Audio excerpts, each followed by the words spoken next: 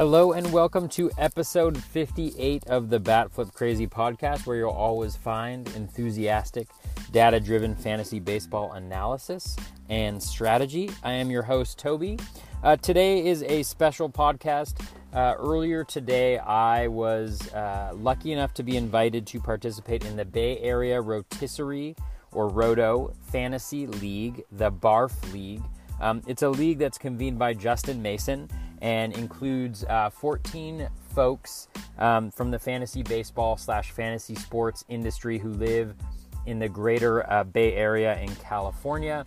As folks who listen to the podcast know, I moved down to California about 4 days ago or so, 3-4 days ago. I can't remember now. It's been a whirlwind, but my wife is a saint and was very nice and let me get away for a little bit to participate in the draft. Justin Mason was super nice in inviting me to participate when he learned that I was moving to California.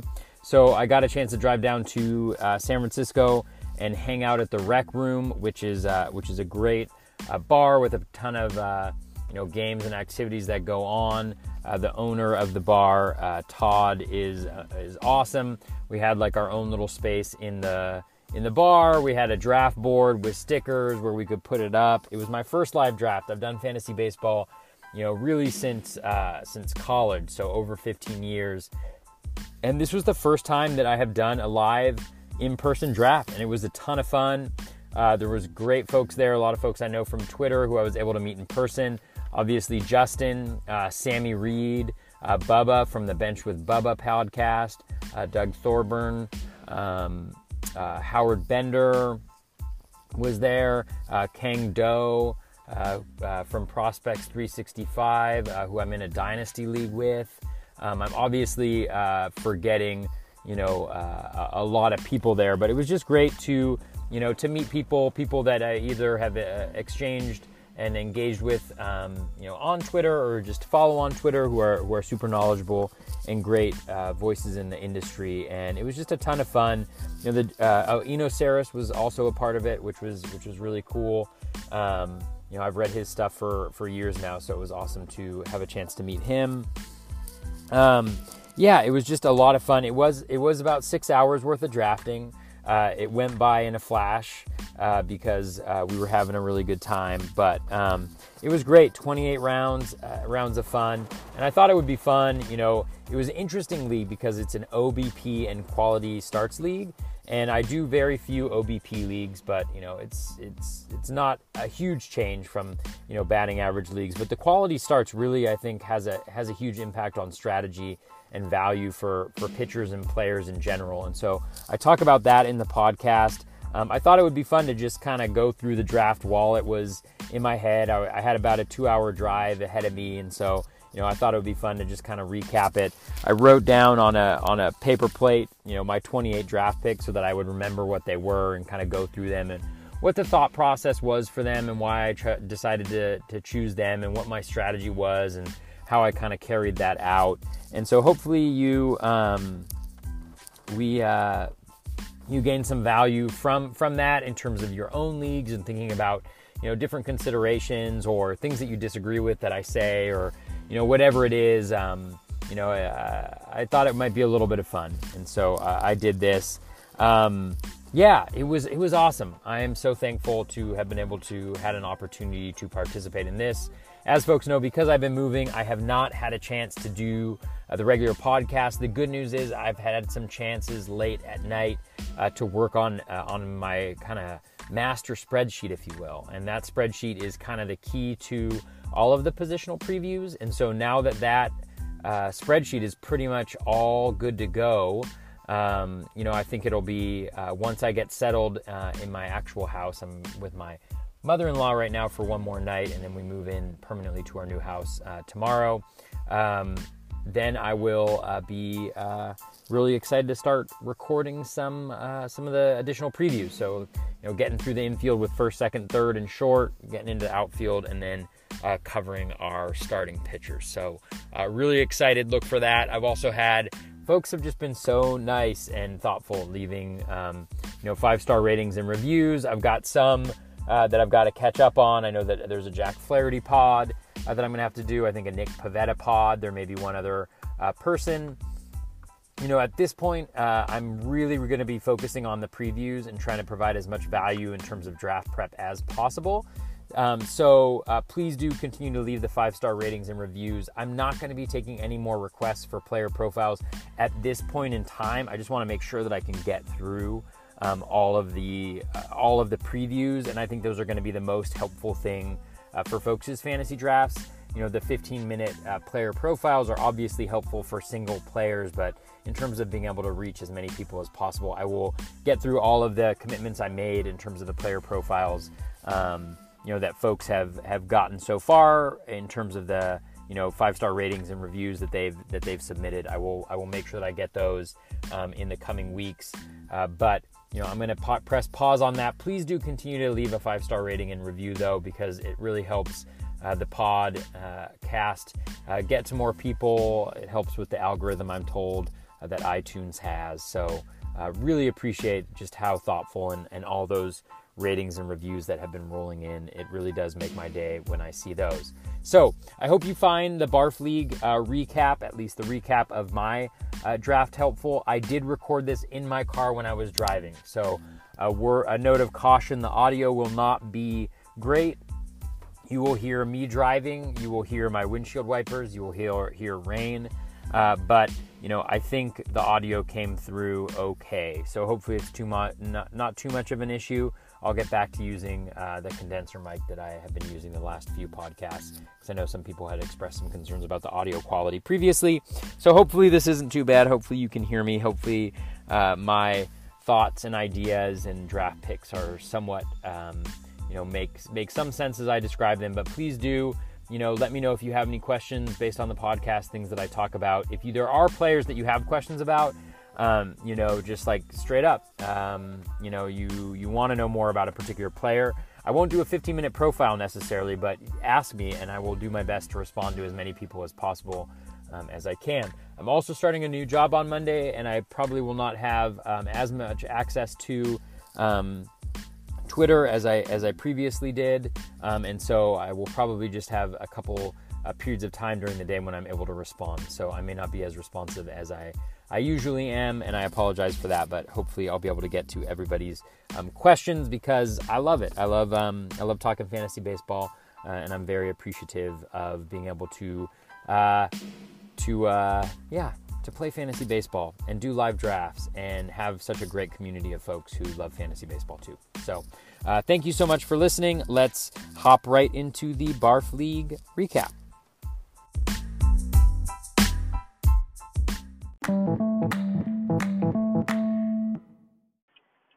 Today I am going to talk and do a little bit of a recap of the Bay Area Rotisserie Fantasy League, or Barf League, that I was able to participate in today with a bunch of fantasy industry folks.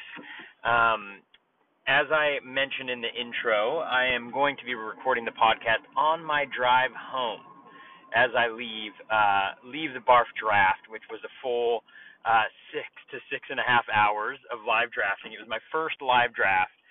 It was awesome to meet everybody who was there. A special thanks to Justin Mason. I apologize in advance for any of the audio that's picked up outside. I know some folks have had some concerns in the past about the audio that shows up on the podcast, so I hope this audio turns out all right and you don't hear too much of me driving or cars honking at me or whatnot. So to get into the draft, it's a 14-team league.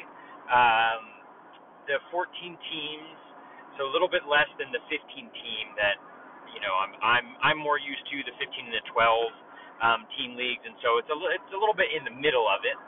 It's an OBP and quality starts league, and I think that is the most important and interesting fact for me, at least. I mostly play 5x5 rotisserie with average. I have one league that uses OBP. That's a 20-team dynasty league, so the context is a little bit different too. But I've never played in a quality starts league. I've always played with wins instead of quality starts. And so in thinking about the draft, after I was invited, the first thing whenever you are invited into a new league or you start a new league is making sure that you know the league settings and the rules. And anytime that you're going to be doing a draft, what you should be thinking about is how do the rules impact how I'm going to be drafting and player values, because it's easy to go in with one set of valuations. I mean, because it's hard, right? It takes a lot of time to generate valuations for 5x5, roto. It's hard enough to do that, and so doing that, doing that and adjusting it to different, different categories is a little bit tough. So what you don't want to do is go in with the same, kind of 5x5 average valuations of players going to those drafts. And I don't just mean like dollar valuations, but I'm just talking about how you value different players. Because I think one of the things about non-standard leagues or leagues that are different from what people generally play in is that one of the most important aspects or elements of it is understanding how those rules impact value. And chances are you're probably not the only person that's thinking about it, but everybody in your league may not be thinking about how a change from OBP to average might impact the way that a player's value, what a player's value is. And so heading into this draft, obviously I was playing with a number of folks from the fantasy industry, Sammy Reed, Justin Mason, Howard Bender, Eno Saris, Doug Thorburn, just a bunch of guys. I won't go through everybody, but everybody is somewhat associated with the industry outside of two or three folks, I believe. And so going in, I was pretty sure that folks were thinking about how this league setup might impact value. And so as I thought about the valuations, essentially what I did is I have my values for 5x5 average, because that's going to be the most number of most of my leagues are going to have that type of system. So I went on to Fangraphs and I exported I went to the auction calculator and I input the league settings. A couple things of note: 14 teams versus 15 and 12. So that's going to impact, the quality of the player, right? Better quality of player than a 15-team league, worse quality player than a 12-team league. It also only has 5 bench slots. It's a Fantrax league. It has 5 bench slots. That's very, very few bench slots. It does have a DL of up to 5 players too. And so that was one thing that I was thinking about too, is it's a very small bench. It's daily lineup transactions, weekly fab, quality starts at OBP, and so and 2 catchers. So all of those things impact the strategy and the way that I was thinking about the draft. So the one thing I did is I went to Fangraphs. I input all of that into the auction calculator because, to be honest with you, I just didn't have time to create unique valuations for this system. It takes me long enough to create regular ones. And so I went into the auction calculator and then I ran it with Steamer, ATC, and the BAT projections into the auction calculator. And I generated 3 spreadsheets of value, and I integrated those 3 spreadsheets. And essentially what I did is I just added together the dollar valuations and divided by 3 where there was 3 players and 2 where there was 2. And then that's how I determined essentially like my baseline valuation.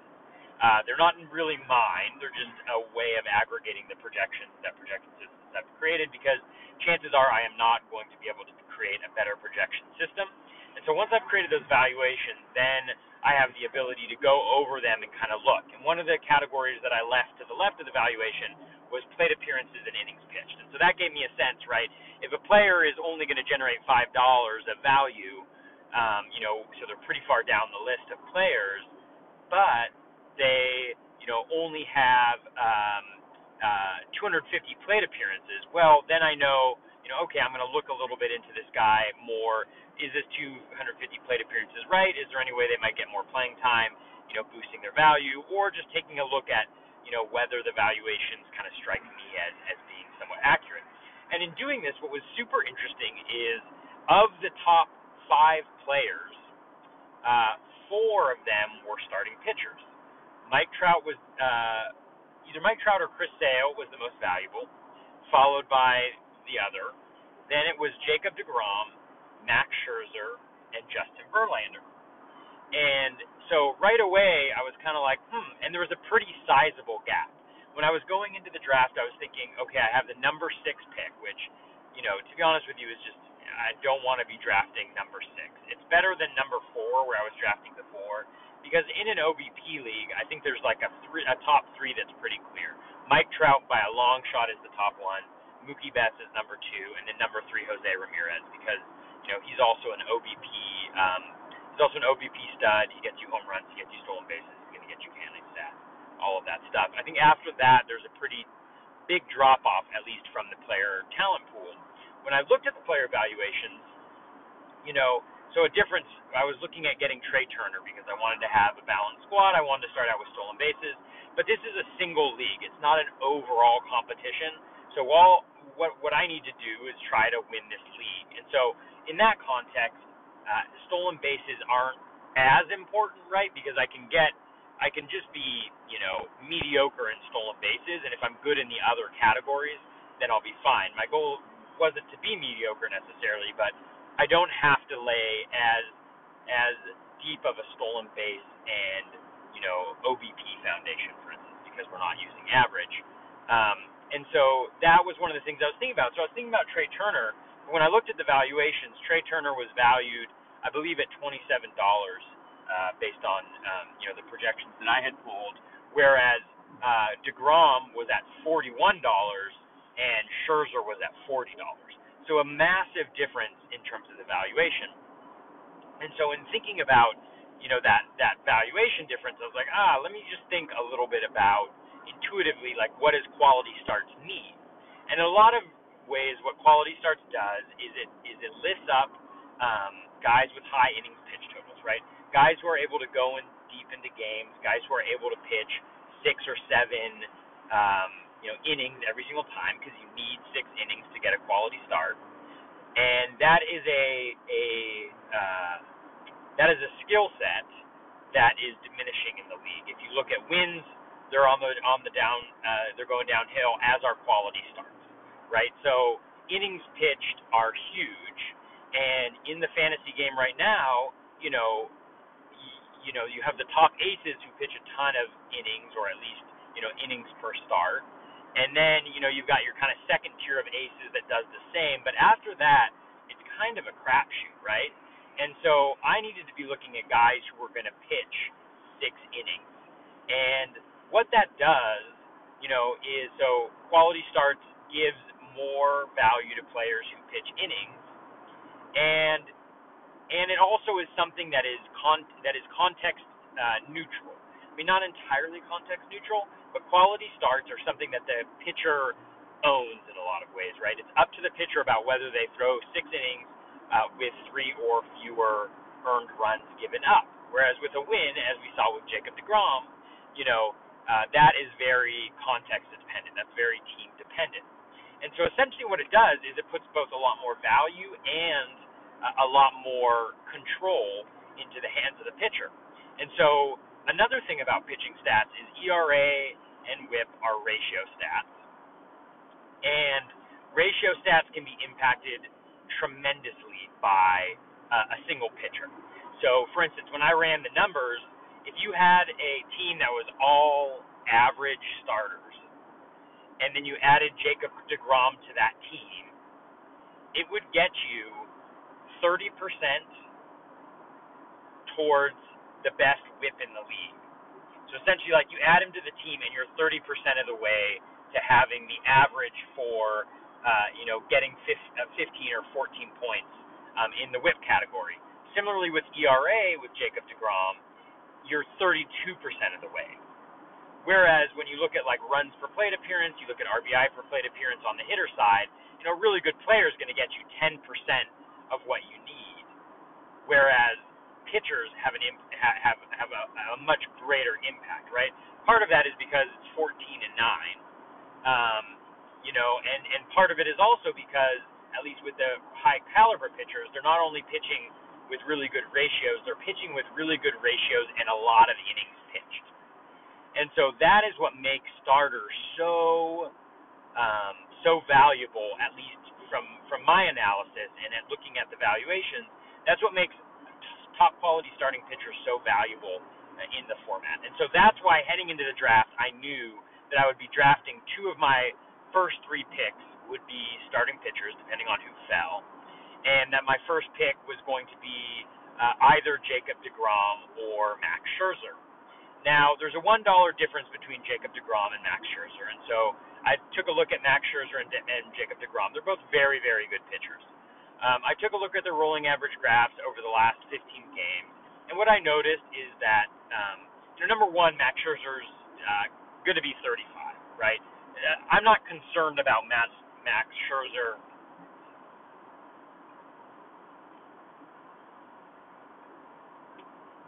Sorry, folks. I dropped my headpiece here as I'm driving. All right, putting the headpiece back in. Just a little bit of technical difficulties. I'm not worried about Max Scherzer being good, whether he's going to be good or not. I think Max Scherzer is going to be good. I think he's going to be fine. And at this point in the draft, right, we are talking about $1 value difference in the valuation. It's minimal. And so, but deGrom, if you look at his rolling average graph, everything is headed in the right direction. His swinging strike rate is headed up. His O swing was headed up. His Z contact was headed down. Everything looked really, really good for deGrom, right? The control metrics, the strikeout metrics, and again, it doesn't matter whether he's pitching for the Mets or the Nationals necessarily, right? There might be a different defensive difference. But, he's going to control what he's going to do, and he's a 200 innings pitched guy, and so he was going to do that. Now, Scherzer has a history of pitching more innings and striking out more guys, but towards the end of last year, he also had a little bit of a dip in some of the skills. The first pitch strike rate, went down considerably towards the end of the year. A lot of his strikeout rates were down as well, and that's actually something that's a trend for Scherzer. He generally starts out really, really hot, and he's still really good by the end, but, he kind of gets worse as the season progresses. So I thought to myself, okay, I've got a $1 higher valuation for Jacob deGrom. I think consensus within the industry is that Scherzer, is the top pitcher and by a decent margin. So I'm going to be bucking consensus a little bit, but in looking at the recent stuff, factoring in age and factoring in skills, I think that deGrom, is a really solid bet here, and so I'm going to go with deGrom. And so I ended up drafting deGrom first. Now, the other thing about the OBP and Quality Starts League is that it's OBP, and for me, OBP leagues are a little bit. It's not that they're. This is going to sound wrong, but it's not that they're easier, but I think it's OBP is a more has less variance as a statistic. I'm saying this intuitively. I don't know if this is necessarily true, but to me, it's much easier to see a guy and say, oh, this dude's O swing is, or chase rate on pitches outside the zone is, well below league average. He's going to have a really good walk rate. He's going to be a decent OBP guy, compared to somebody who has a terrible OBP like Javi Baez, but manages to, get a high average, at least last year he did, right? And also, what I thought about was, and this was a major question heading into the draft, was, how much are folks going to be considering OBP versus average, which is what we traditionally draft with, or at least I'm more used to traditionally drafting with average. Obviously, there's a ton of sharp guys in the league. It's all fantasy sports / fantasy baseball industry folks. And so, my assumption heading in, because it was my first time in the draft, is that people were going to be considering that. But I wasn't exactly sure where to put them, from an ADP perspective, right? I have my valuations. I know what that list tells me, and then I know, putting my own lens over those valuations, what that tells me. But I don't know where other folks in the draft are going to have these guys. And so that is something where, that was a major question for me going in, and something that I experienced early on in the draft was that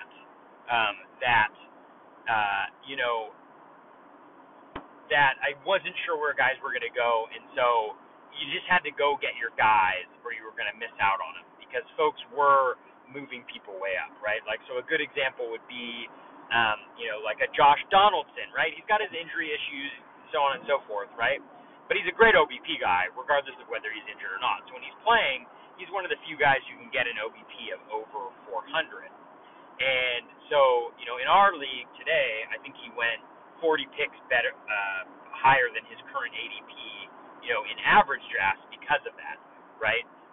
Guy like Michael Conforto, who's stronger in an OBP league, he was jumped up about 30 spots as well. Matt Olson was jumped up about 30 spots because he's better in OBP league. So, not surprisingly, folks were doing this, but heading into the draft, I just wasn't sure exactly how high folks were going to go. And so, really, I just needed to look at my valuation and think about, from a team construction standpoint, how I wanted to build the team. And so let's hop into that. Let's say, so that's kind of what I was thinking about just in terms of strategy heading in. I also knew, generally, like if there's an overall competition, like in an NFBC or in a TGFBI, I am going to be trying to go for stolen bases and batting average or OBP early on, because I want to build a real solid foundation in the scarce resources, because later on I can get things like power and RBI, but I can't get those in profiles that have batting average or stolen bases, generally speaking. And so in this one, heading in, I was like, okay, well, I'm going to be a little less bullish on stolen bases. I'm going to try to focus on getting value. And one of the things that I preach, and is pretty consistent across the board, is I really love balanced players. I like players who provide contributions in a lot of categories. There's nothing mind-blowing about that. Everybody loves like a 5-category person, right? But like, whether they're 5 categories or not, folks who are not going to hurt you, right? They're going to be good in they're either going to be good or neutral in 5 categories is really, really nice. And there's some examples of guys that are going late, especially in OBP leagues, I think, that kind of qualify in this. And so I was really going for balanced profiles because I think, look, things are going to happen throughout the fantasy season that you do not control. Players are going to get injured. Players are not going to perform as you'd expect. And so those things are going to happen. They're beyond your control. You do your best to draft as many people. The more balanced your team is across categories, the more able you are to withstand injuries and lack of performance. An example would be if you draft a rabbit, right, like a really fast guy, who gets you stolen bases, may get you a lot of runs, but hurts you in home runs and other places, right? If you rely on, a couple of those guys to get you most of your stolen bases, if one of them gets injured, you have a 40 stolen base hole instead of a 10 stolen base hole that you got to fill, right?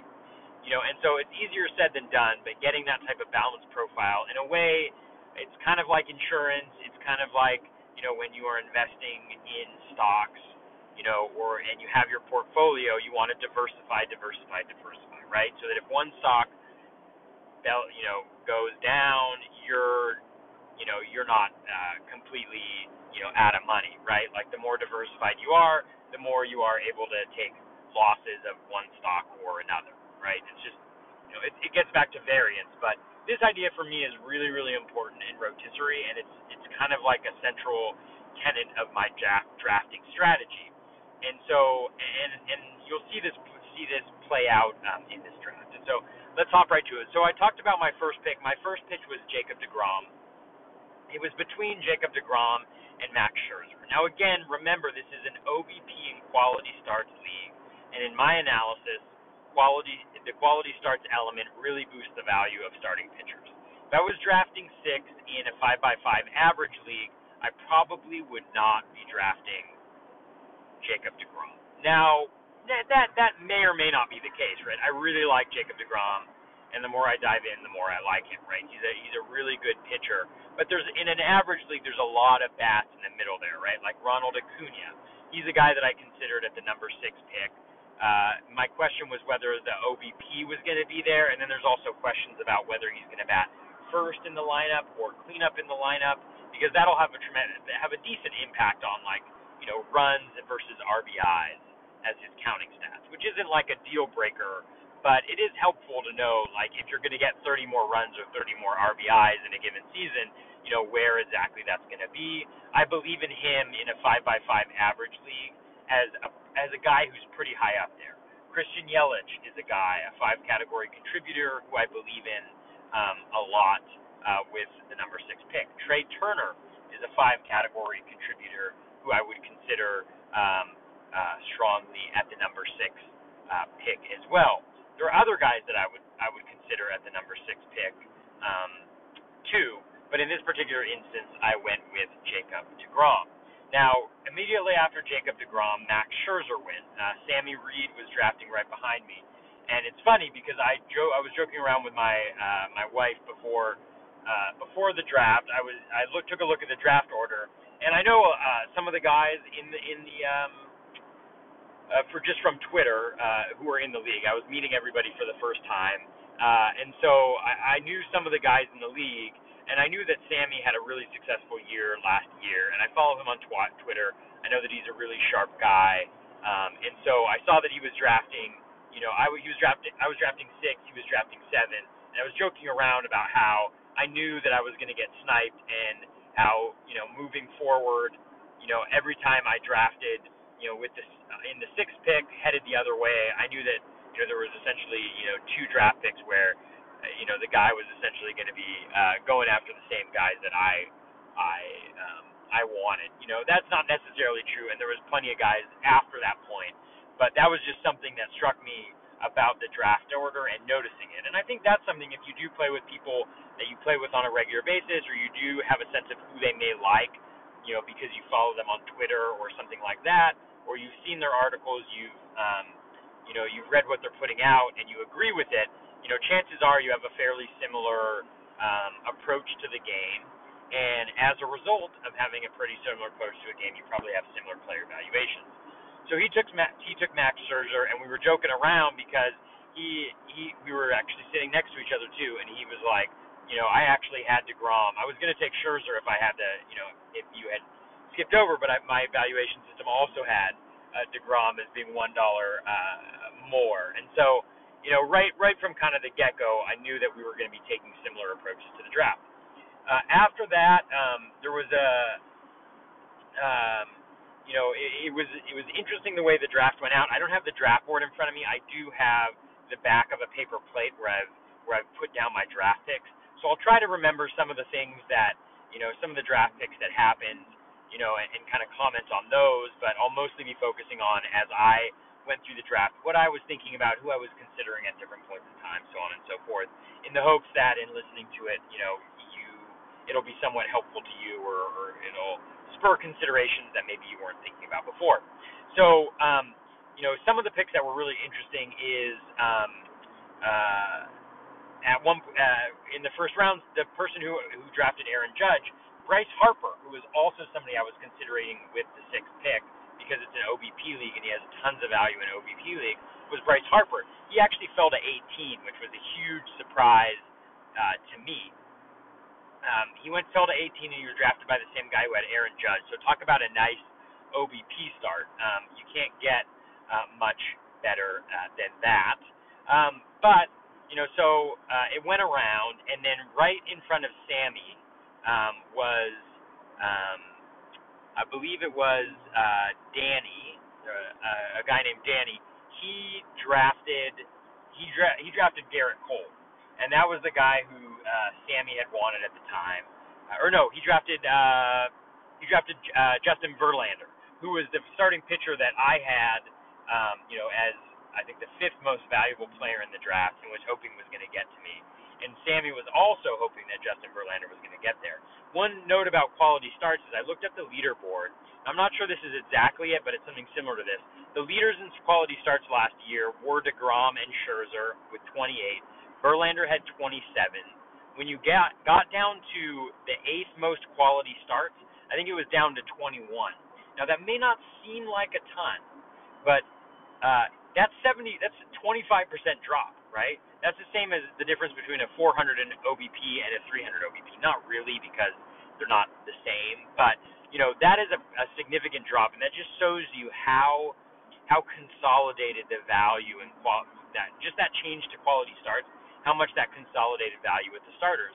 So not surprisingly, Sammy drafted Garrett Cole with his 2nd pick, which is a really solid pick, and it was up to me. Now, in this particular situation, there were some hitters that I was hoping were going to fall to me, but I didn't think they were. Paul Goldschmidt is one. Freddie Freeman was kind of the dream.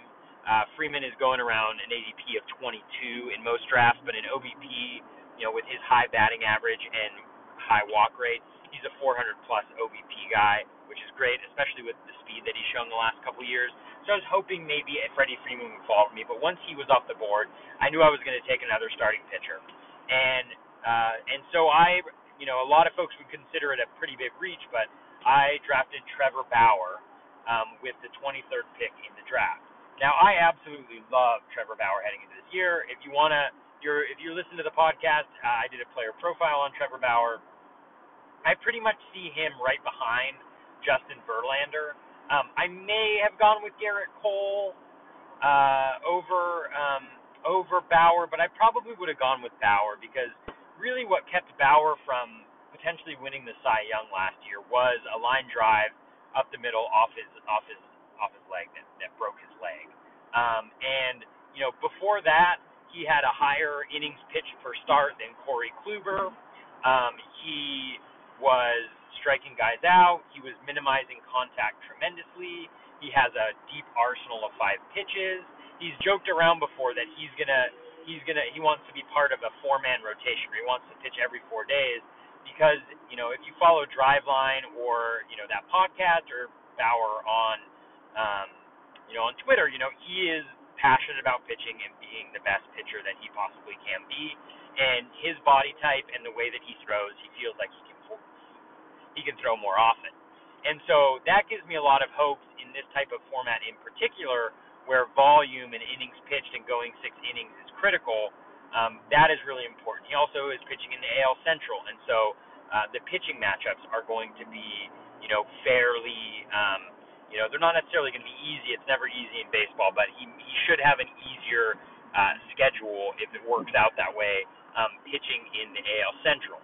So for me, that was another factor that I considered there, in addition to the fact that he was improving, as the year progressed. So he was actually had the higher swinging strike rate over his last 10 games as he did over the season. Same thing with his O swing. Same thing with his Z contact.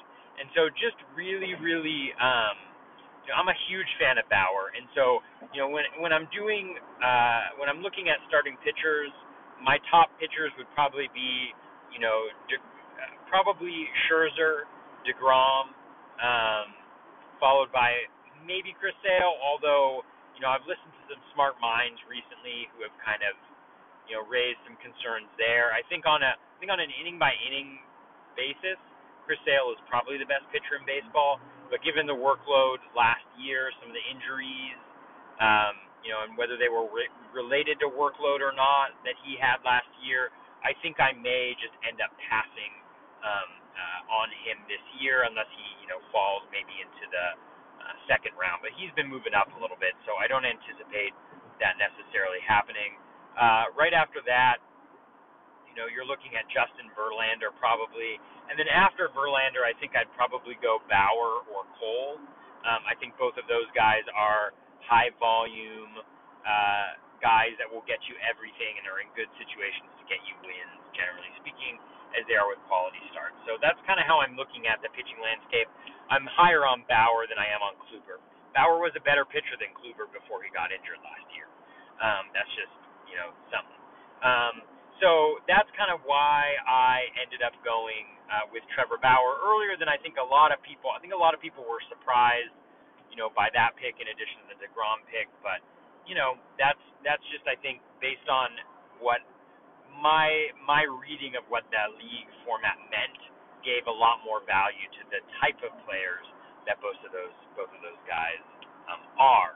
And so after that, with my third pick, I was hoping that Anthony Rizzo was going to fall to me. That's the 34th pick in the draft was mine.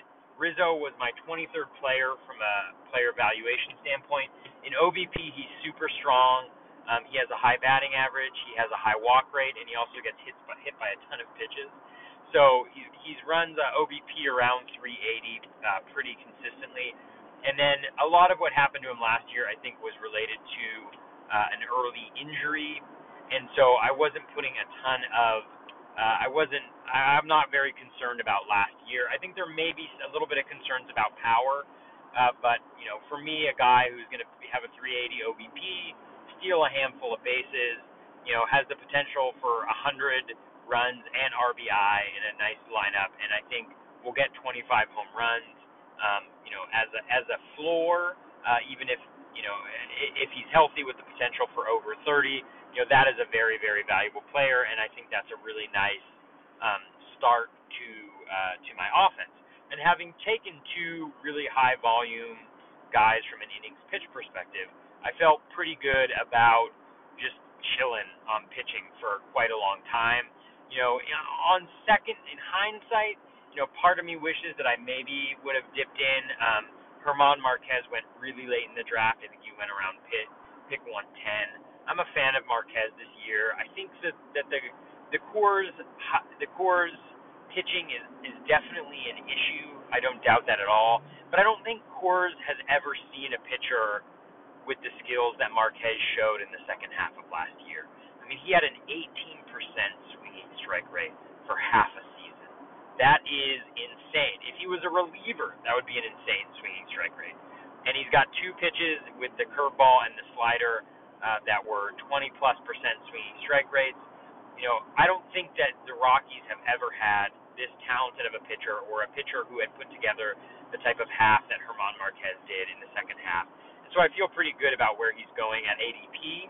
I had kind of just put pitching out of my mind in a lot of ways because I wanted to get back some hitting after going 1-2 on the pitching side, and so that was one thing that where my pitching, the back end, I don't think I managed very well. I liked my team a lot through 15 rounds. I like my team a little bit less after 28, but that's an area for growth.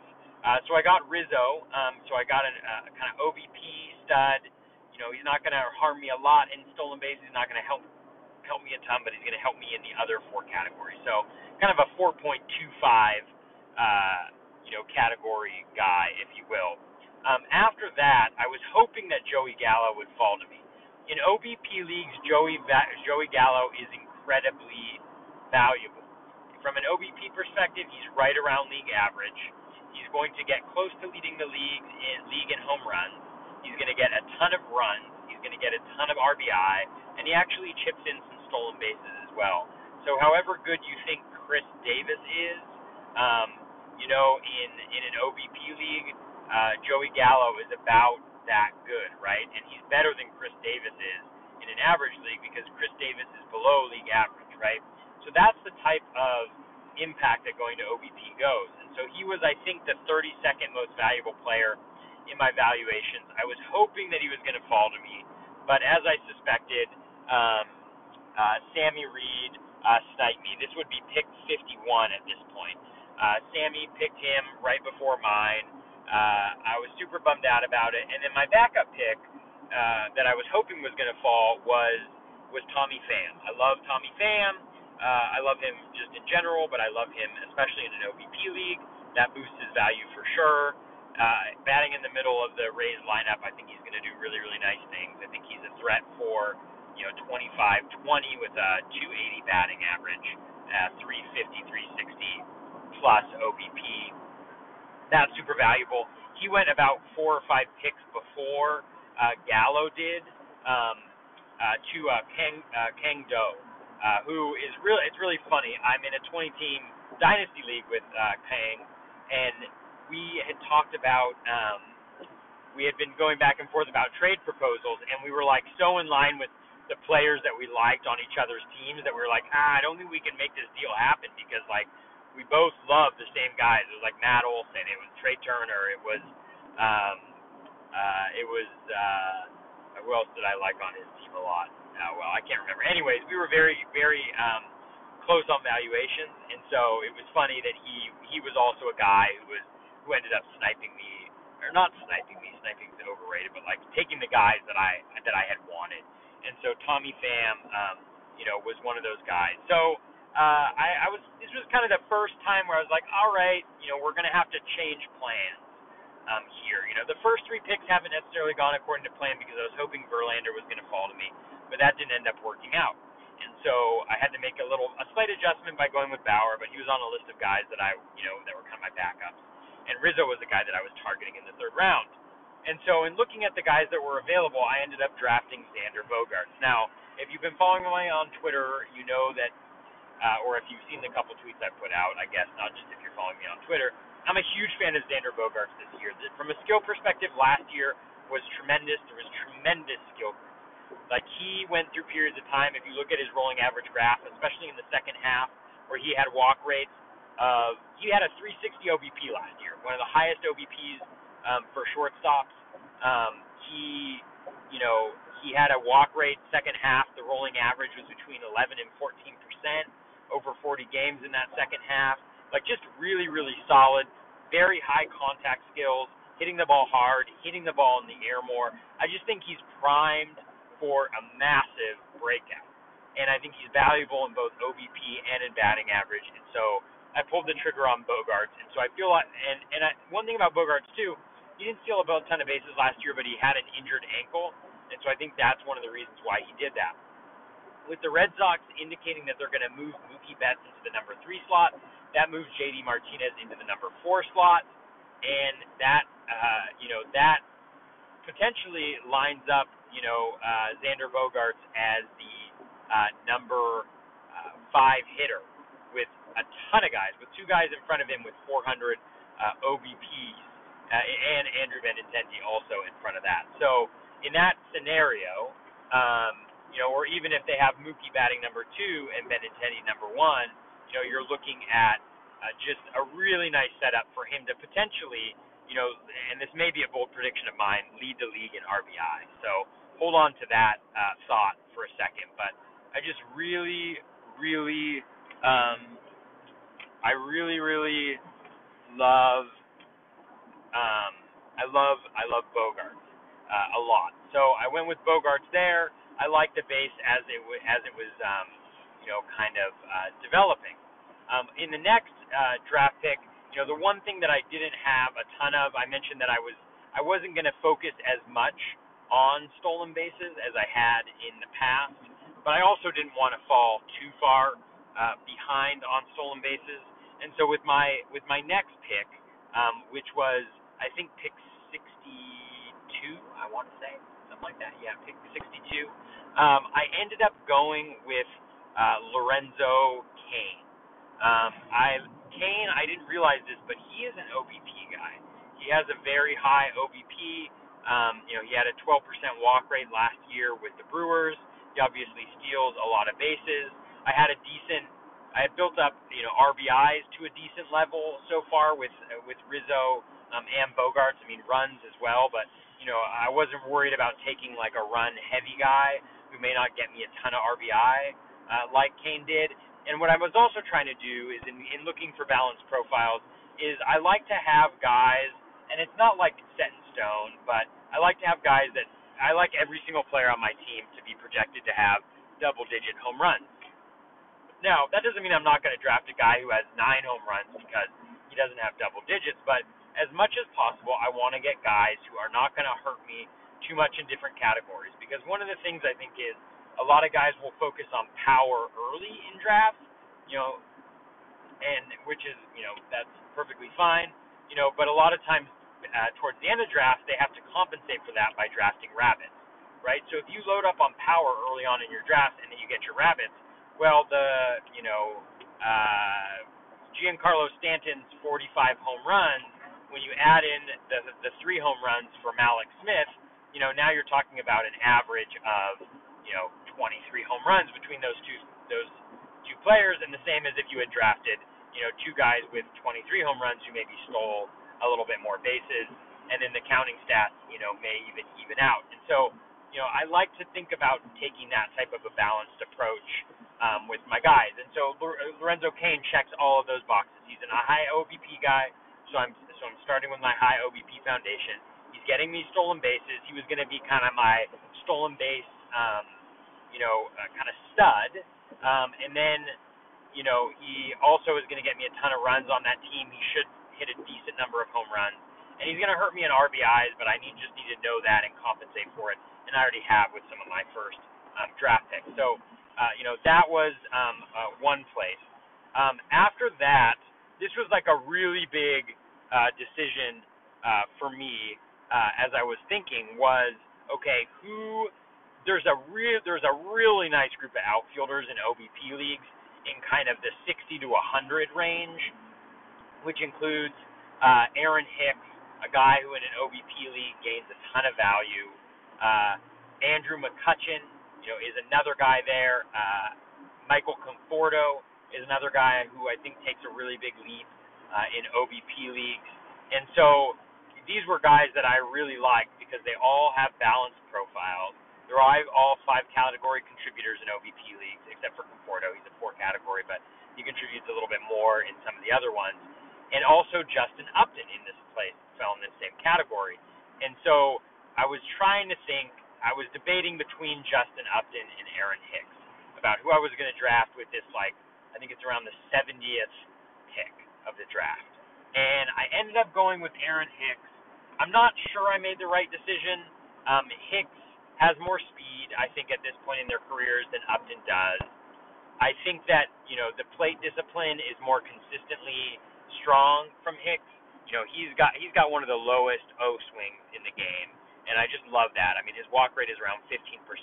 So every time I watch him play and he takes a walk, whereas in average leagues I'm like, of course he can score a run or steal a base after that, but now I can kind of fully enjoy what Aaron Hicks has to bring. And he could bat leadoff, he could bat third, in that lineup depending on how they want to work it. He could bat second. He's just a really underrated, I think, an awesome player. Obviously, he has had an injury history in the past, and that's what kind of made me think about Upton in this spot. But when it came down to it, I think just the combination of the situation, the more solid plate discipline, the speed, and then the power and the lineup really pushed me towards taking Aaron Hicks at that spot. I think it surprised some folks a little bit. They maybe thought he would fall a little bit later on, but I love my Aaron Hicks, and I had him last year, so maybe I'm a little bit biased because he got me a ton of value last year. I also thought about the guy that I drafted in with the next pick a lot about taking him earlier on because I really love his profile in OBP leagues as well, and I love his dual eligibility at second base and third base. So I drafted him with the 90th pick, and that is Travis Shaw. Now, Travis Shaw has probably the quietest 13% walk rate of any player. When you look at his O swing, it was super low, especially in the second half. He battled through injuries last year, still hit 30 home runs.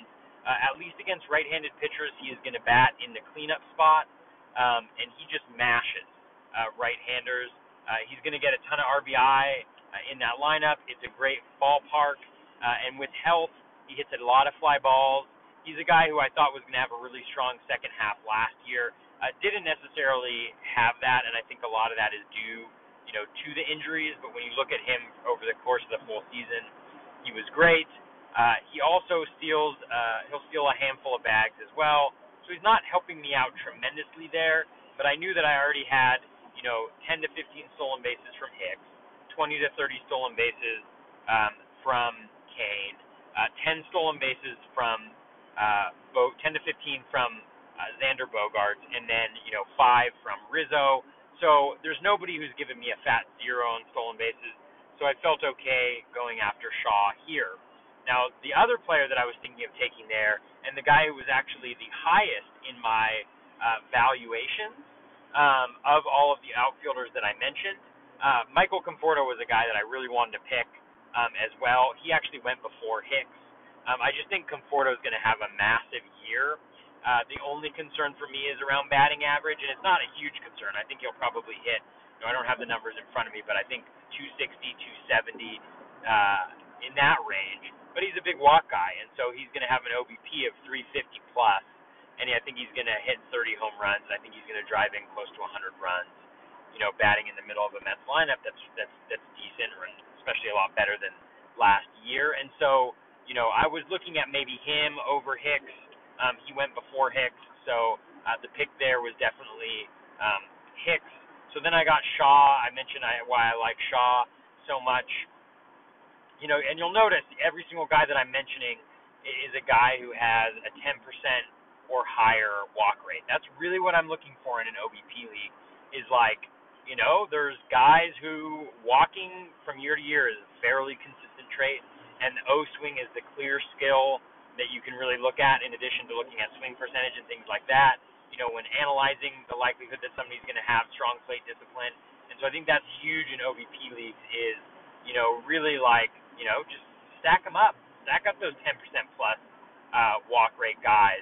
And McCutchen is a guy, again, who the only challenge that he's had in previous seasons, yes, the power hasn't necessarily been there, but he's also going to be playing in a hitter's park, and one of the parks that lifts up righty power the most in the league in Philly. He's probably going to be batting towards the top of that lineup, maybe second, maybe third, depending on what happens the rest of the offseason. So I think his home run total maybe will be like 20 to 25, but he should have solid runs with his high OBP. He should have solid RBI unless he bats first. And then he's going to chip in 10 stolen bases or so. Again, another guy who kind of consistently with a very balanced profile, where the only major concern he has in traditional 5x5 leagues is average, and the OVP helps to mitigate that a little bit. So I went with Kutch there. At this point in time, I was like, and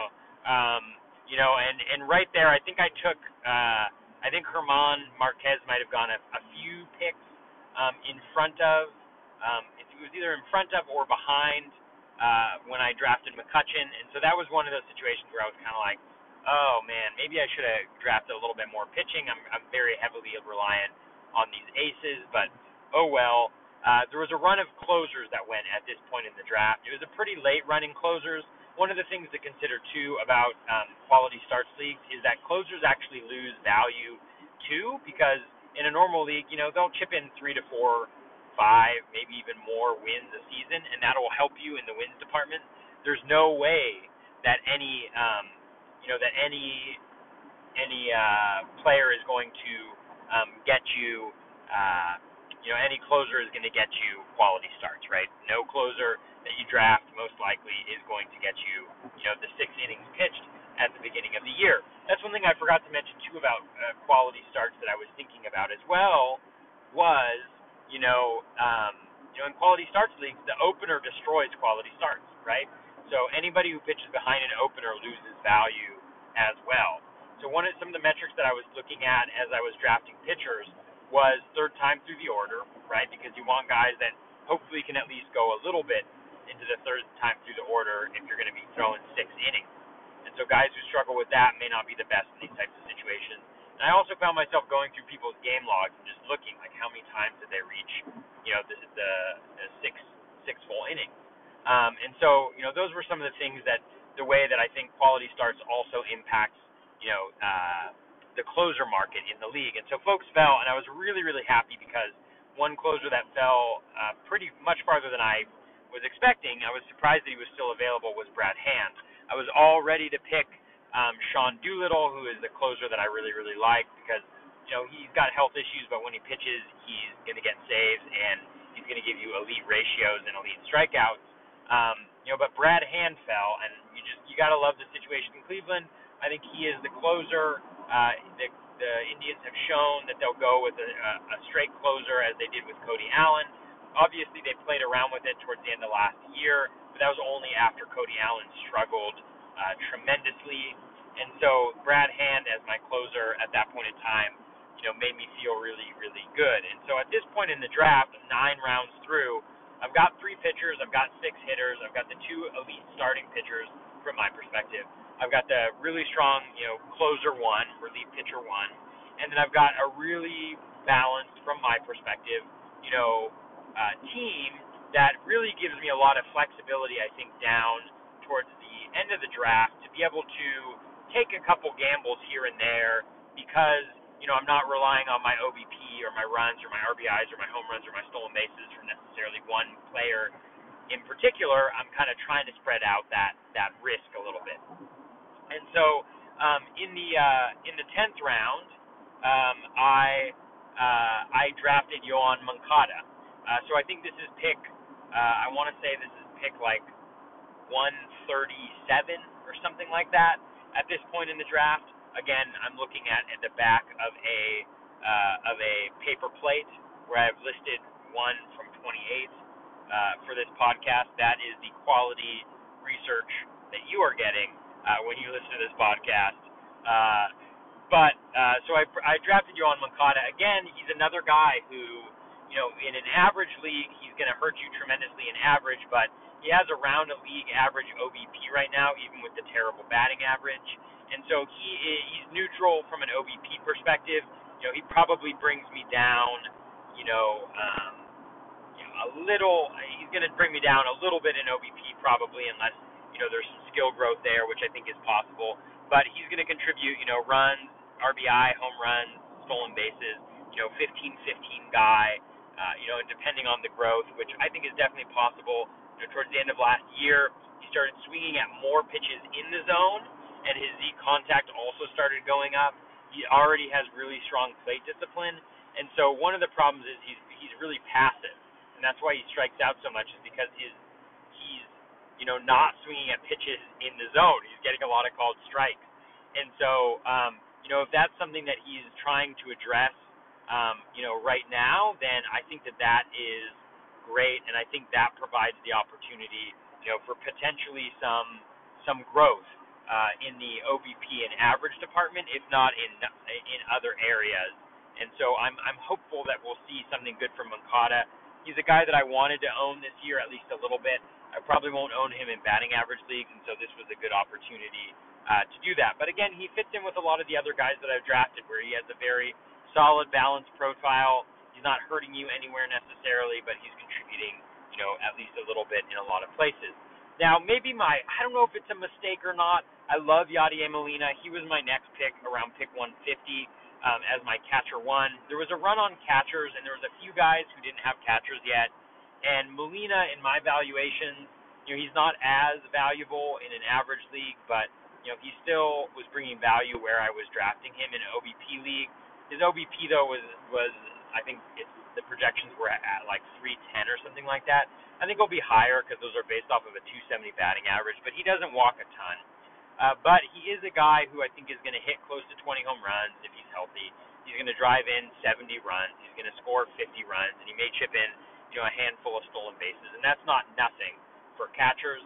But I do think, thinking back, I think Masahiro Tanaka was on the board still. I think he went the pick after I picked Molina. I think Sammy picked him, right after that. He was a guy who fell, who I like. ERA is sometimes an issue, but he's a really good whip guy. He doesn't walk a ton of guys. He's on. He pitches, around 6 innings to start, and then he gets you over a K per 9. So all of that is, really, really nice. He's more valuable in a wins league, I think, because of the Yankees bullpen, but he's also very solid and would have been a really good value pick right there. So I didn't do that. I think that might have been a mistake because Danny Jansen was still on the board, who's great in OBP leagues. Francisco Cervelli was still on the board, who was great in OBP leagues. And in the end, you never know when they're going to go, but they didn't end up going until the low 200s, and so there was still a few rounds that I would have been able to wait and maybe grab a Danny Jansen, Francisco Cervelli with 2 picks, in a row around pick 230, versus drafting Molina here and maybe adding a little bit of starting pitching, because I do think that starting pitching could be a little bit of an issue. One thing to consider, though, is while it is weekly fab, they're daily lineups. And so, it's a situation where I can rotate. I can stream a couple pitchers on the team each week who have maybe 2 good starts. Maybe plan out a couple weeks in advance who should have 2 good starts, and kind of have those guys roll in. So I'm not as concerned, but because of the format. But again, something to, one area where I think I'm a little weak. After Molina. My next pick, at pick I think 163 or so, was Cesar Hernandez to be my middle infielder, because at this point I had Travis Shaw, who I had drafted to be my second baseman, but I had moved him over to third because of the dual eligibility, drafting Yoan Moncada. And then Cesar Hernandez, another guy who's going to contribute across the board, very similar actually to well, not very similar, but fairly similar to, like a Lorenzo Cain light, and from an OBP perspective at least. Hopefully he's going to bat at the top of that Phillies lineup, get 650 to 700 plate appearances like he's gotten in previous years. Steal 15 bases, have an OBP around 350, score a ton of runs in that lineup. And so getting that at pick 163 as my middle infielder, I felt really good about that. He's another guy who, he's not going to hit 20 home runs, but I think he'll hit double-digit home runs for sure. So I like the value a lot right there. Another guy that I reached for, I drafted him, I think, around pick 170 something, like late 170s, was Joe Musgrove. I absolutely love Joe Musgrove. My only concern with Joe Musgrove is the injury and the surgery that he had, because before that, towards the end of last year, the skills were off the charts.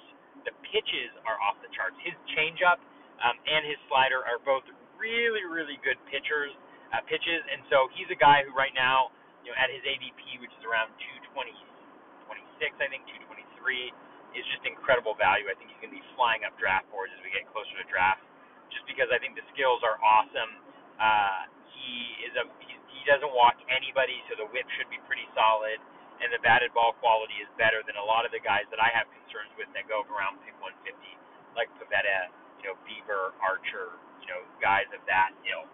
And so I was really excited to get Musgrove. Maybe reached a little bit, but I did not want to give. I did not want to wait 17 picks before my next pick and give an opportunity for me to lose out on a guy that was very clearly the starting pitcher of 3 that I wanted. So at this point, I've got, Bauer, I've got DeGrom, I've got Musgrove. So I'm digging my pitching right there. Again, it would be nice if I had maybe one of those, maybe if I had passed up on like, Travis Shaw, not knowing that I was going to be able to get Cesar Hernandez at second base, or, whatever. There are ways that different iterations where maybe I get German Marquez in that instance, and then I'm absolutely loving my pitching. At this point, I'm just liking my pitching right now. After drafting Musgrove, I drafted Bowers, was the guy that I drafted next. I absolutely love Jake Bowers. Again, he's another guy who, in a scenario where your OBP is instead of average, it mitigates the major concern that a player has.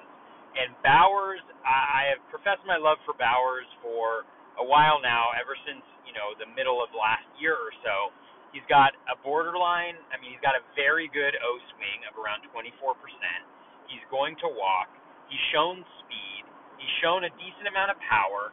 And in addition to that, like the fly ball rate was going up towards the end of last year. He also had a really high hard hit fly ball rate and also a really high. So my audio cut out there. I was talking about Jake Bowers. So I'm going to start off where it cut out. So Jake Bowers, he's a guy who was hitting the ball in the air. He was hitting the ball hard. He was hitting the ball hard in the air. He was hitting the ball. He was pulling a ton of his hard hit fly balls.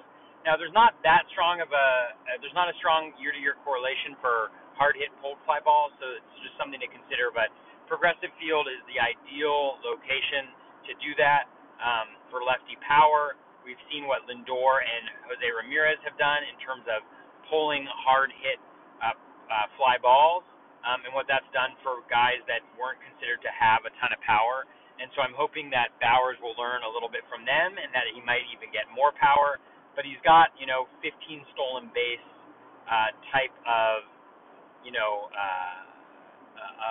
of potential. And so we're talking about a guy who could go 20 to 2015. I think he's scheduled for a 14-12, but I think he's going to get a ton of playing time. The Cleveland offense is bad. Or not the Cleveland offense, but the Cleveland outfield is bad. And I think he's going to be an everyday player there. Whether or not they'll platoon him, I don't think so, at least initially. We don't have a large sample size with him. His major issue is contact, but again, and batting average. But again, the OBP helps to mitigate that. And so I think that was something that was really nice. He was a guy that I really wanted to get. He's also got dual eligibility at first base and outfield.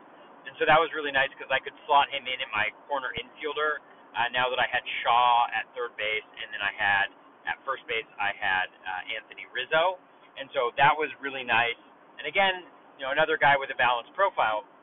I can't remember at the end of the draft how many guys I had, but I think I have 9 guys who have double-digit speed, and so that for me is really nice because it gives me some insurance from a stolen base perspective. And if one guy goes down, I know that I have other guys who can at least carry some of the burden together. 2 guys that in an OBP league I'm going to be after all the time are Bowers and Kepler. And so before the draft, I had down Musgrove first, Bowers, and then Kepler as guys that I wanted to have. These were the 3 guys that I was willing to bump up a round or 2 to make sure that I got, and that's because my valuation was telling me that even bumping them up, into the low 200s, late 100s, they were still providing me value in the format that I was playing in, and they were also providing me with both balance and value, and that is something that really is hard to beat. Kepler is a guy who I love. He is a launch angle change, a lowered launch angle change away from being a real stud. Last year batting average was his issue. He had a really low BABIP because he hit a ton of pop-ups. I think 25% of his balls in play were pop-ups, which is like 7% worse than league average. If you remember, pop-ups are hits like 1% of the time, and so they're essentially automatic outs. And so that is a huge number to be 7% better. That's 70 points, potentially a batting average. And so if you can get it down, he's a guy who he hit more than 20 home runs already. He's got 70 runs, 70 RBI. He's not slow. He'll add in 5 stolen bases. And in an OBP league last year, he showed tremendous growth in both his plate discipline and contact. He's one of the very few, kind of low 20% O swing, above 90% in-zone contact rate guys that I absolutely love. And so in an OBP league, I am all over him all the time. So that's where I got Kepler. So I'm hoping that, Kepler, he's Germany. He came over from Europe. He has been playing the game for not as long as other guys have. And so the fact that he was able to make a major positive adjustment last year in his plate discipline and his contact skills gives me hope that he'll also be able to make that adjustment in terms of lowering his launch angle a little bit. He's also very good defensively, and so I think he's going to get everyday playing time. My next pick around draft pick 230 was Francisco Cervelli. Cervelli in OBP leagues has even more value than in average leagues. He walks a decent amount. His batted ball quality last year before his injury was really, really nice. I have him. The projections have him as the 8th best catcher in an OBP format, so I was excited to have the number 5 and number 8 valued catchers at picks 150 and 230, and I wanted to stay away from some of the later guys that went. Bubba, don't know how to pronounce his last name, but Bubba from Bench with Bubba, he picked up Danny Jansen right before I got Cervelli. I really love Jansen. I love that pick. And so I wanted to make sure that I got Cervelli because I was hoping to have my catcher 2 be either Jansen or Cervelli in that situation. The next pick I went a little bit off script because I didn't get a guy with a balanced profile or a good OBP. I got Randall Grichuk. And the reason why I got Grichuk is because of all the categories, as we were going along, I was kind of watching how I was doing in categories from a percent perspective. So I think I ended in the 90th percentile in 4 of the 5 categories on offense in terms of what I needed to get 14 points in the league, so essentially to win the category. So I was feeling pretty good about where I was, but I needed more home runs. And Grichuk is a guy who even the projections have him as a 29 home run guy and providing value even with the 286 OBP. I think he's going to get a lot of RBI. He's going to bat in the middle of the Blue Jays lineup. He's a good defender, so he's going to get plate appearances. He's going to hit home runs. And He had some improvement in his in zone contact second half last year. He still is super aggressive, and so I don't think he's going to have a nice OBP. But if he can get it north of 300, I've got some other players in terms of outfielders that I can sub in for him if I'm not feeling the matchup. Maybe when he goes up against the Yankees or the Red Sox or something like that. But I felt like I was leaving a little bit too much value on the table if I were to pass him up, at that position. As you guys are probably, or you're probably not thinking this, but at this point I was like, man, I really need to take some more pitchers because I only got 3 of them. I was going heavy batting, and at this point in the draft there was a guy who was he had software that was calculating based on that system's projections where you were, where different teams were in the standings. And I was in first or second in 4 of the 5 hitting categories, and I think I was 5th in OBP. So I was feeling pretty good about hitting, and so I knew that I needed to go pretty heavy pitching down the stretch. I really liked the group of pitchers in the 250 range, and at this point I was looking at drafting either Reynaldo Lopez or Steven Matz. I went with Lopez at this pick. I love what Lopez did in September of last year. Obviously, September can be a little bit fluky, but what I liked about what he did is that his changeup got a lot better, and even he had a really low expected WOBA that month, but it was supported by the batted ball quality that he was giving up. He throws the ball really hard. He's one of the hardest throwers in the league, and his changeup was really, really nice in September and August. With a 15% plus swinging strike rate, and so I liked that a lot. Along with his, I believe it's a slider is his other pitch.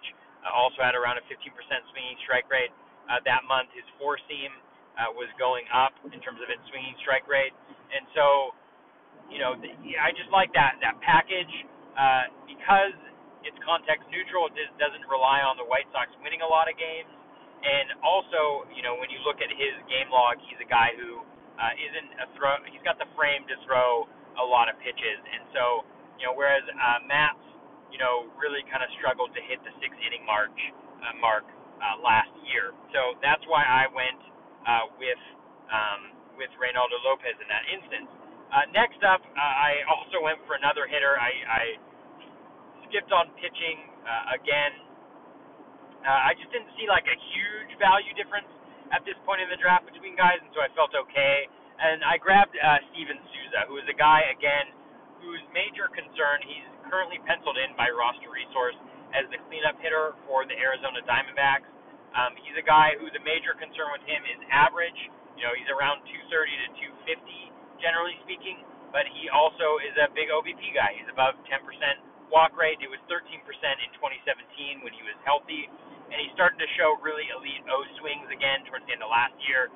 His hard hit rate was the highest it's been last year, and his fly ball rate was also going up, which is what I love to see. I love to see the O swing, the hard hit rate, and the fly ball rate all going up. And he's one season removed from a 30-16 season from a home run and stolen base perspective. So I really like where he was going. I drafted him. In 500 plate appearances, the projection systems have him at 19 home runs and 10 stolen bases, which is, that's really nice, for a guy that you're drafting, in the late 200s, when OBP is, kind of his strong suit. So I was feeling really good there as well. So then I got back into full on pitching mode. So I went with Steven Matz. He was still on the board at this point in the draft. Matz, the end of last season did not look great from just like an outcomes perspective, but the skills were all improving considerably, and which is really, really nice. And and just it looked really good. I like him a lot. He's been successful in the past.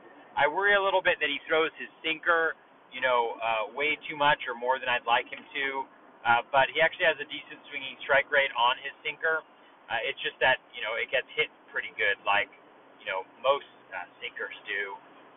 But he's a guy who's had a mid-threes ERA and a low WHIP before, and I think he was getting to that point, at least from a skills perspective, towards the end of last year. And so I'm hopeful that will happen again.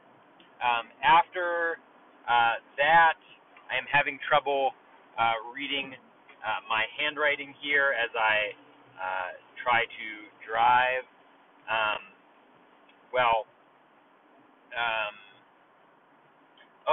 Mullins is who I got. Okay, I drafted Cedric Mullins here. This is another one where I just kind of like the player in the format a little bit too much to pass on him. Mullins is another guy who has displayed. Last year he had a 22.2% O swing and a 90+% in zone contact rate, and those are things that I love. And I think he's projected for 19 home runs and 16 stolen bases next year, and with 600+ plate appearances. And plate appearances are one of, if not the most important stat that you can think about. And so I went after him as well. He will be a reserve, or I can swap him with Souza and other guys based on matchups. So Mullins is a guy that I like going late, especially in OBP. Again, he's another guy where batting average, was kind of the concern at least last year, and the OBP format helps to mitigate some of that concern. And so that is, that was really, that's kind of why I diverted a little bit from the starting pitcher script. In addition to the fact that there wasn't a huge difference. I deviated again from the pitching script because I didn't like the starting pitchers that were going in this area. I drafted in the low 300. I drafted Adam Frazier, who is a guy that I really, really like this year, especially in batting average leagues. He's not as valuable in OBP, but he's going to probably play full time. He's going to bat at the top of the lineup, first or second for the Pirates. Makes a lot of contact. The batting average should be pretty high. He actually added some power in the second half of last year. His hard hit rate surged. His O swing was solid. His fly ball rate surged as well. He also chips in some stolen bases, and he's got multi-position eligibility at second and outfield. So that's why I went with him at that point in the draft. After that, I drafted Matt Barnes. I only had one closer, Brad Hand, at this point in the draft, and so I went with Matt Barnes because I wanted to draft Barnes, and I felt pretty confident that Ryan Brazier, who I actually think is going to get the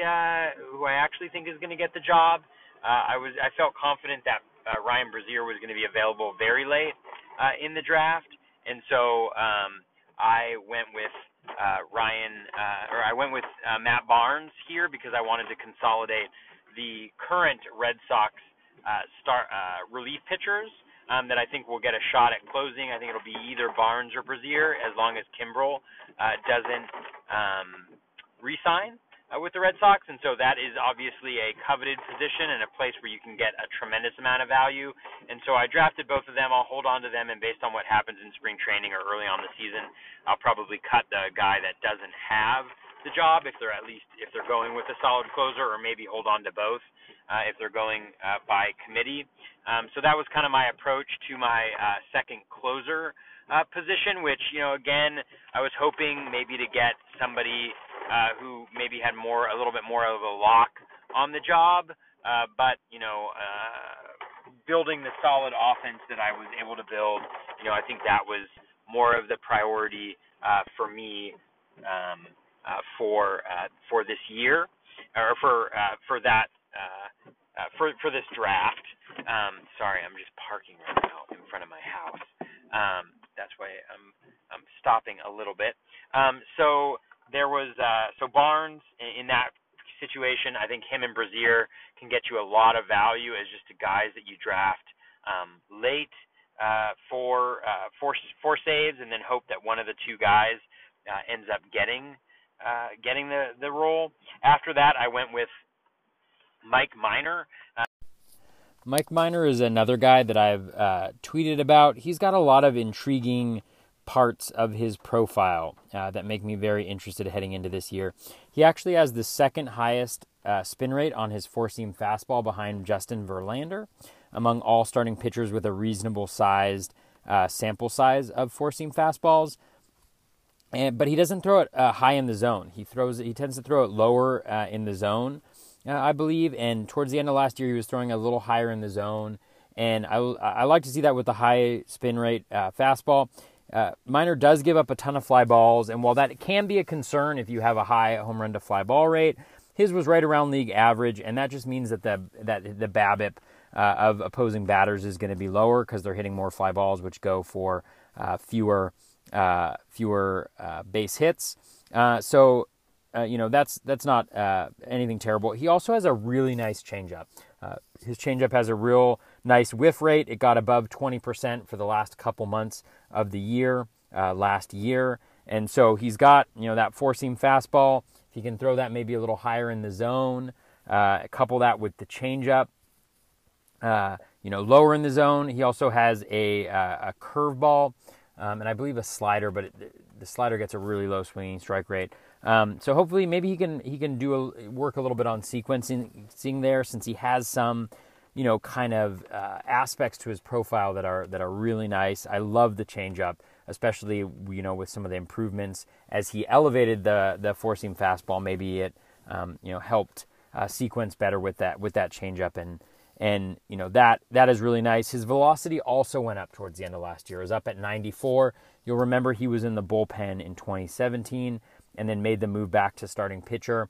His velocity was, a little bit lower, around 93, 92 earlier in the season, but up to 94 towards the end of the year, which, similar to Matt's, as I mentioned, I think is really, that's really nice, and it's intriguing enough. I don't love the situation, with the Rangers, obviously, but Minor was solid last year, and so hopefully, there can be some improvement in that respect. The next guy that I chose with my 25th pick is somebody I haven't mentioned much on Twitter, if at all, and that's Matt Harvey. I am very intrigued by the end of Matt Harvey's season, not just the last month, but over the last 10 games. The skills really improved. His swinging strike rate went to better than league average at 11.1%. His O swing was up. His Z contact was down. Everything was headed in the right direction. But what was the most intriguing part about Harvey's end of the season was his curveball. During his heyday, his curveball was elite. It got a really strong swinging strike rate, around 15%. And I believe it's around 15%. I don't have the numbers in front of me because I'm still in my car. And in August and September of this past year, it was the first time that curveball really seemed to be working for him.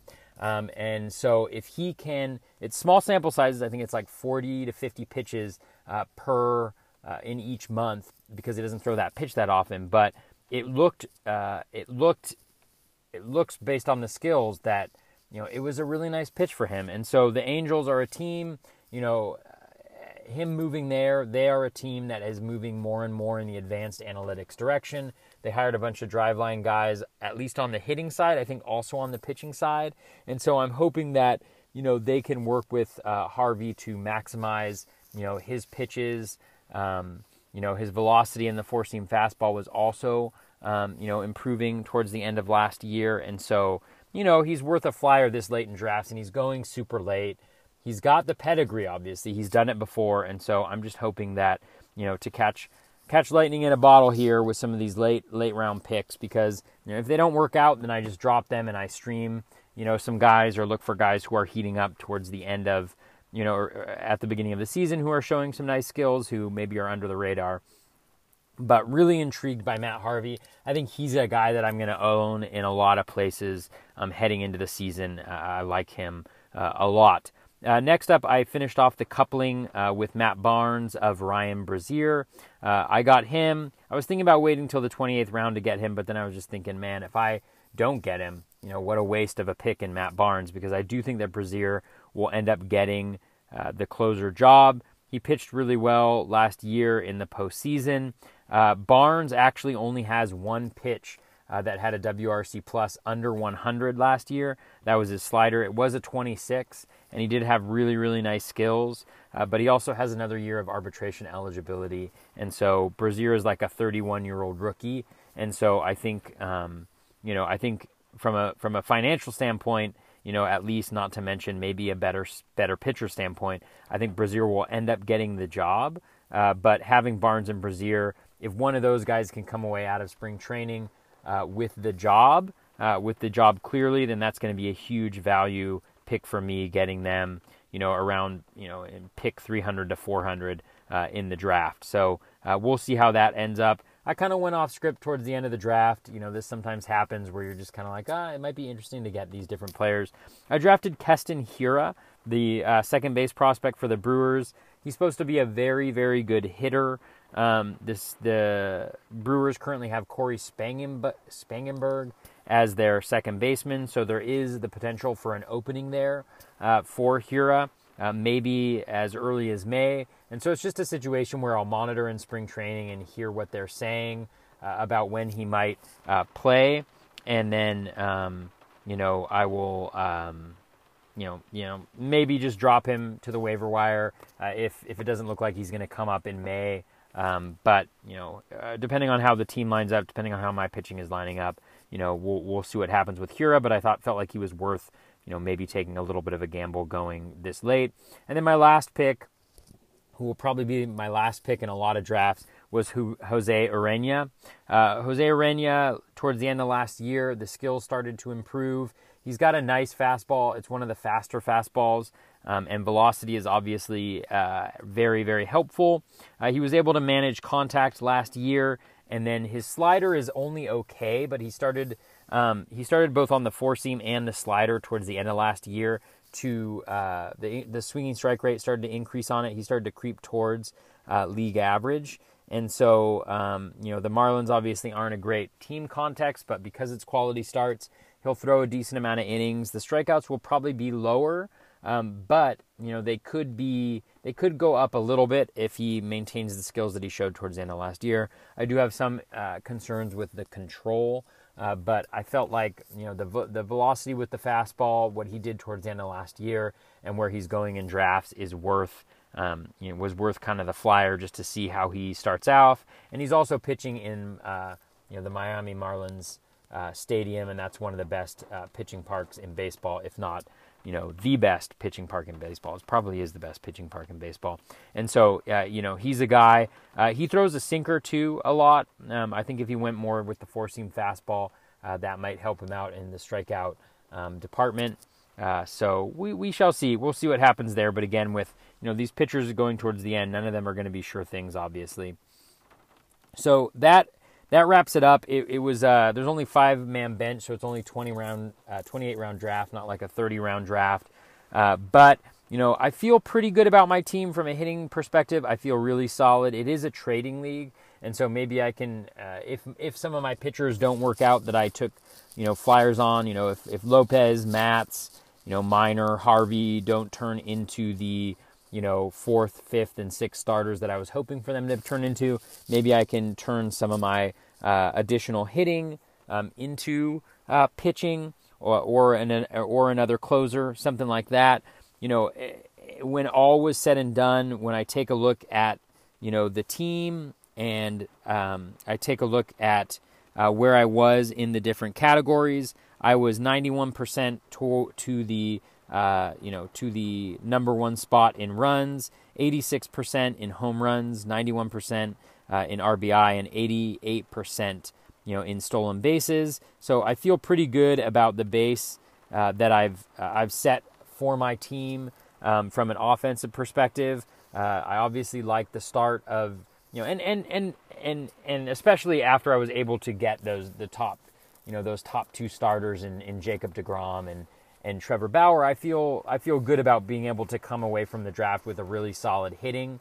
I've got those anchors to my pitching staff. I love Joe Musgrove. I think Brad Hand is a really solid closer as far as closers go. And so I feel okay about the top end of my pitching.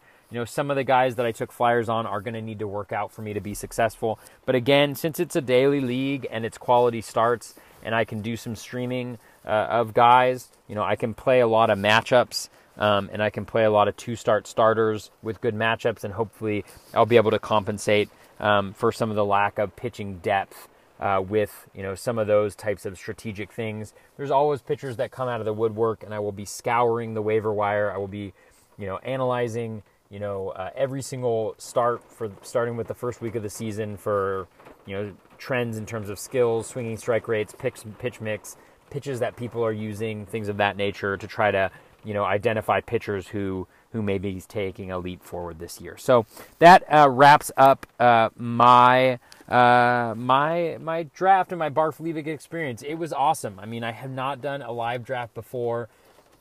It was so much fun to everybody was making their picks, and then you chat about your picks with folks and just talk about the different players and what you felt about them. The guys were really nice, super welcoming to me as somebody who was new to the league.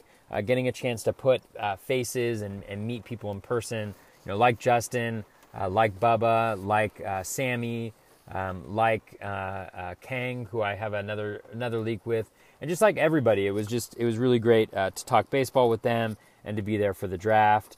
So a shout out to Justin for inviting me, and to everybody for being so welcoming. I will do my best to win the league and try to make you regret inviting me to the league, but it's going to be a tough one, and so I highly doubt that will end up coming to fruition.